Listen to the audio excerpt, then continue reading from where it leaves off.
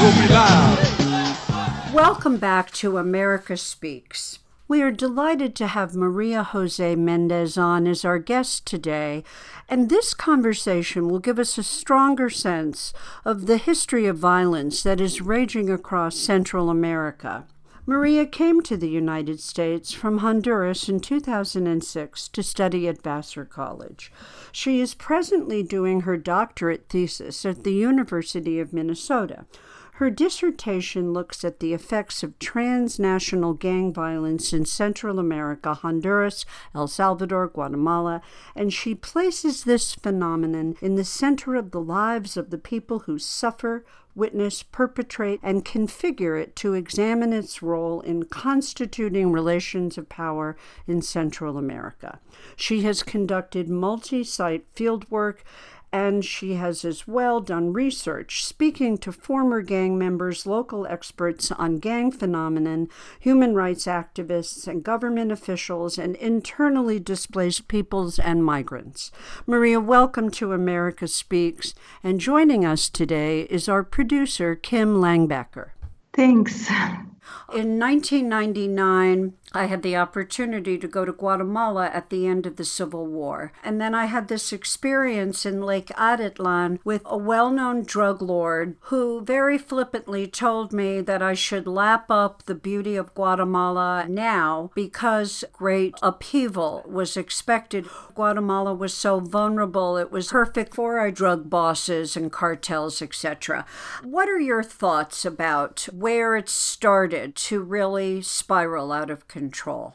That's a very difficult question, mostly because Central America just features across the headlines, right, as one of the most violent regions in the world. This portrayal, I think, tends to obscure what has been a long, long history of violence in the region. If we send the Wayback Machine to the 1900s, what we see is that coercive apparatuses in the region have had tremendous effects on the formations of power. And what I'm really talking about is in the early 1900s, when the agro-export industries starts picking up, especially in El Salvador and Guatemala, what you have is that the landed elites and the military enter into alliances to really set up a very labor repressive system. It was violence that was basically lubricating it in order to have labor availability, for instance. And so we see that one of the worst examples of state violence in the 1930s, you have General Martinez in El Salvador, or during the massacre of more than 30,000 indigenous peoples, so-called communists.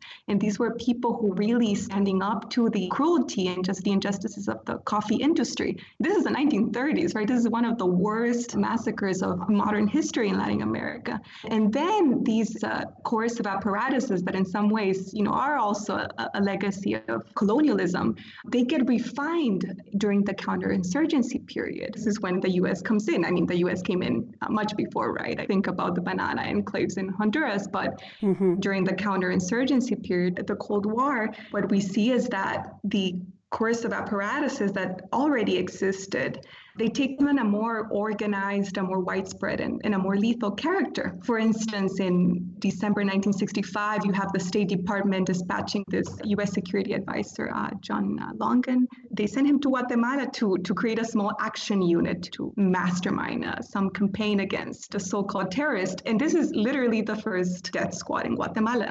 And from then on, what you have is paramilitary groups, clandestine structures of violence workers that are created and that are enabled by the security apparatuses of these three countries. These were workers that were responding to a U.S. security agenda and to elite interests in crushing movements that challenged inequalities in the region. So this culture of impunity, of illegal practices that the state initiated by subcontracting out these covert tasks, this was all accompanied proliferation of the criminal operations that you find in Guatemala.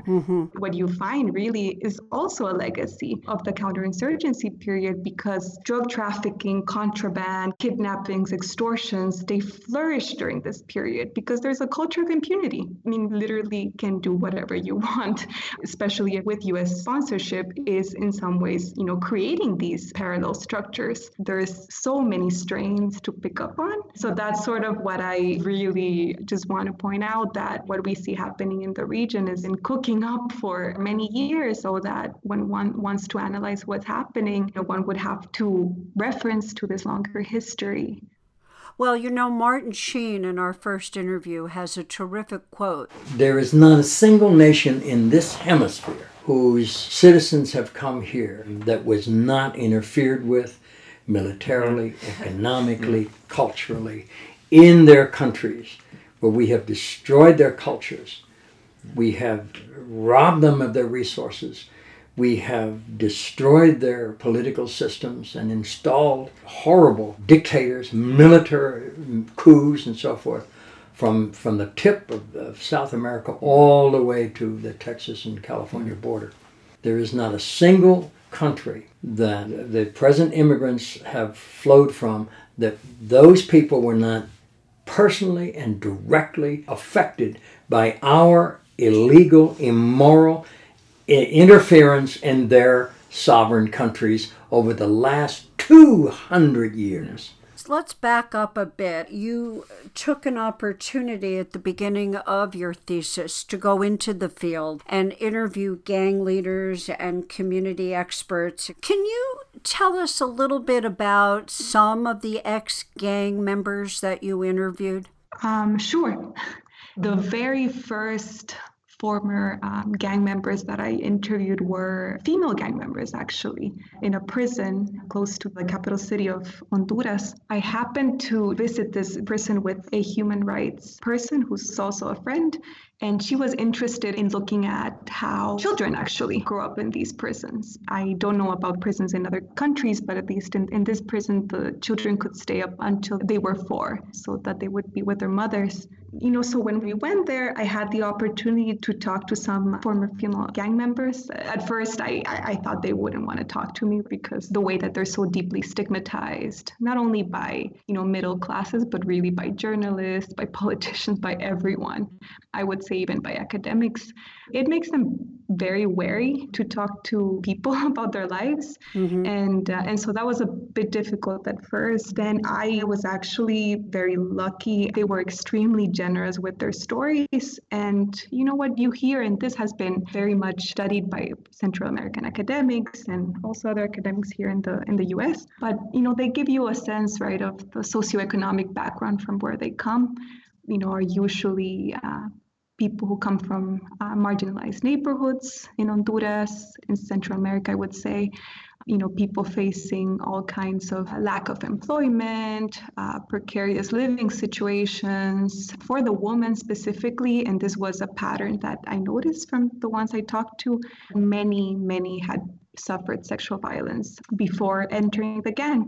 And for some, and I wouldn't say this was the only reason, right? But they mentioned that it was one of the big reasons why they wanted to join the gang was because they wanted to feel empowered, mm-hmm. Which in some ways really troubles also this view that has been very much propagated right now in the US in relation to gangs, that they're all about raping women. I mean, which they do, and I'm not saying they don't. It's just that the fact that there's women who choose to also join them because they feel empowered and in some ways feel that society is even more machista, more patriarchal than the gang, and it troubles these views. So the gang members that you interviewed, were they for the most part women? So at this female prison, yes, they were all women. I also interviewed former male gang members in El Salvador and Guatemala. Again, you see patterns of the socioeconomic background, which has been very well documented. There are people who are coming from the urban slums of Central America, right?